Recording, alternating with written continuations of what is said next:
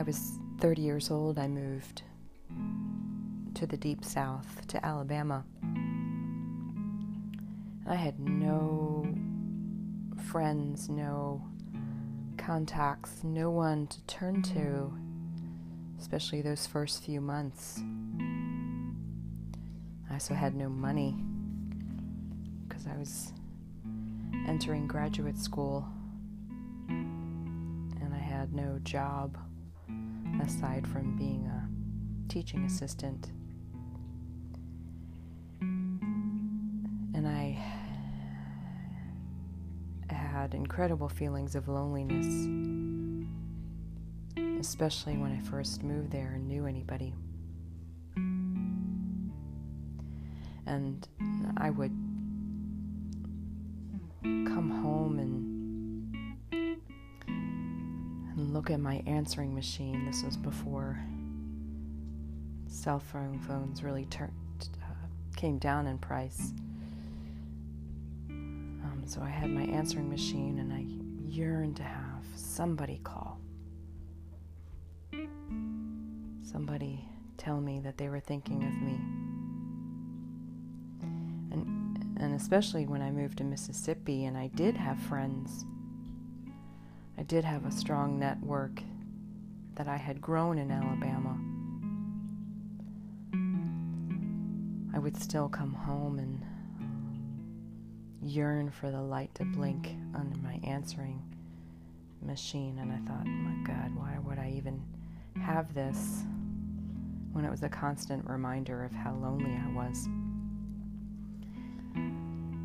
But eventually you develop a comfort, and it only comes through the suffering at first.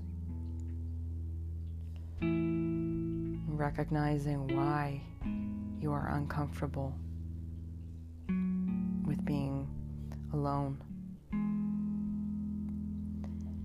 And there is a sense that,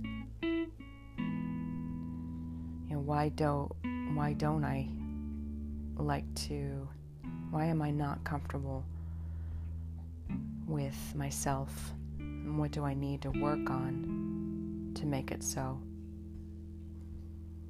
And Pema Chodron talks about this in Uncomfortable with Uncertainty. She calls it cool loneliness.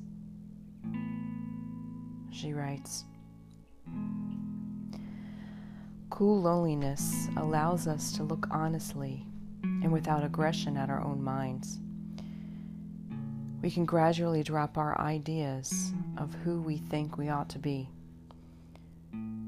or who we think we want to be, or who we think other people think we want to be or ought to be. We give it up and just look directly with compassion and humor at who we are. Then loneliness is no threat and heartache, no punishment. Cool loneliness doesn't provide any resolution or give us ground under our feet. It challenges us to step into a world of no reference point without polarizing or solidifying. This is called the middle way, which is another way of describing the path of the warrior bodhisattva. When you wake up in the morning and out of nowhere comes the heartache of alienation and loneliness, could you use that as a golden opportunity?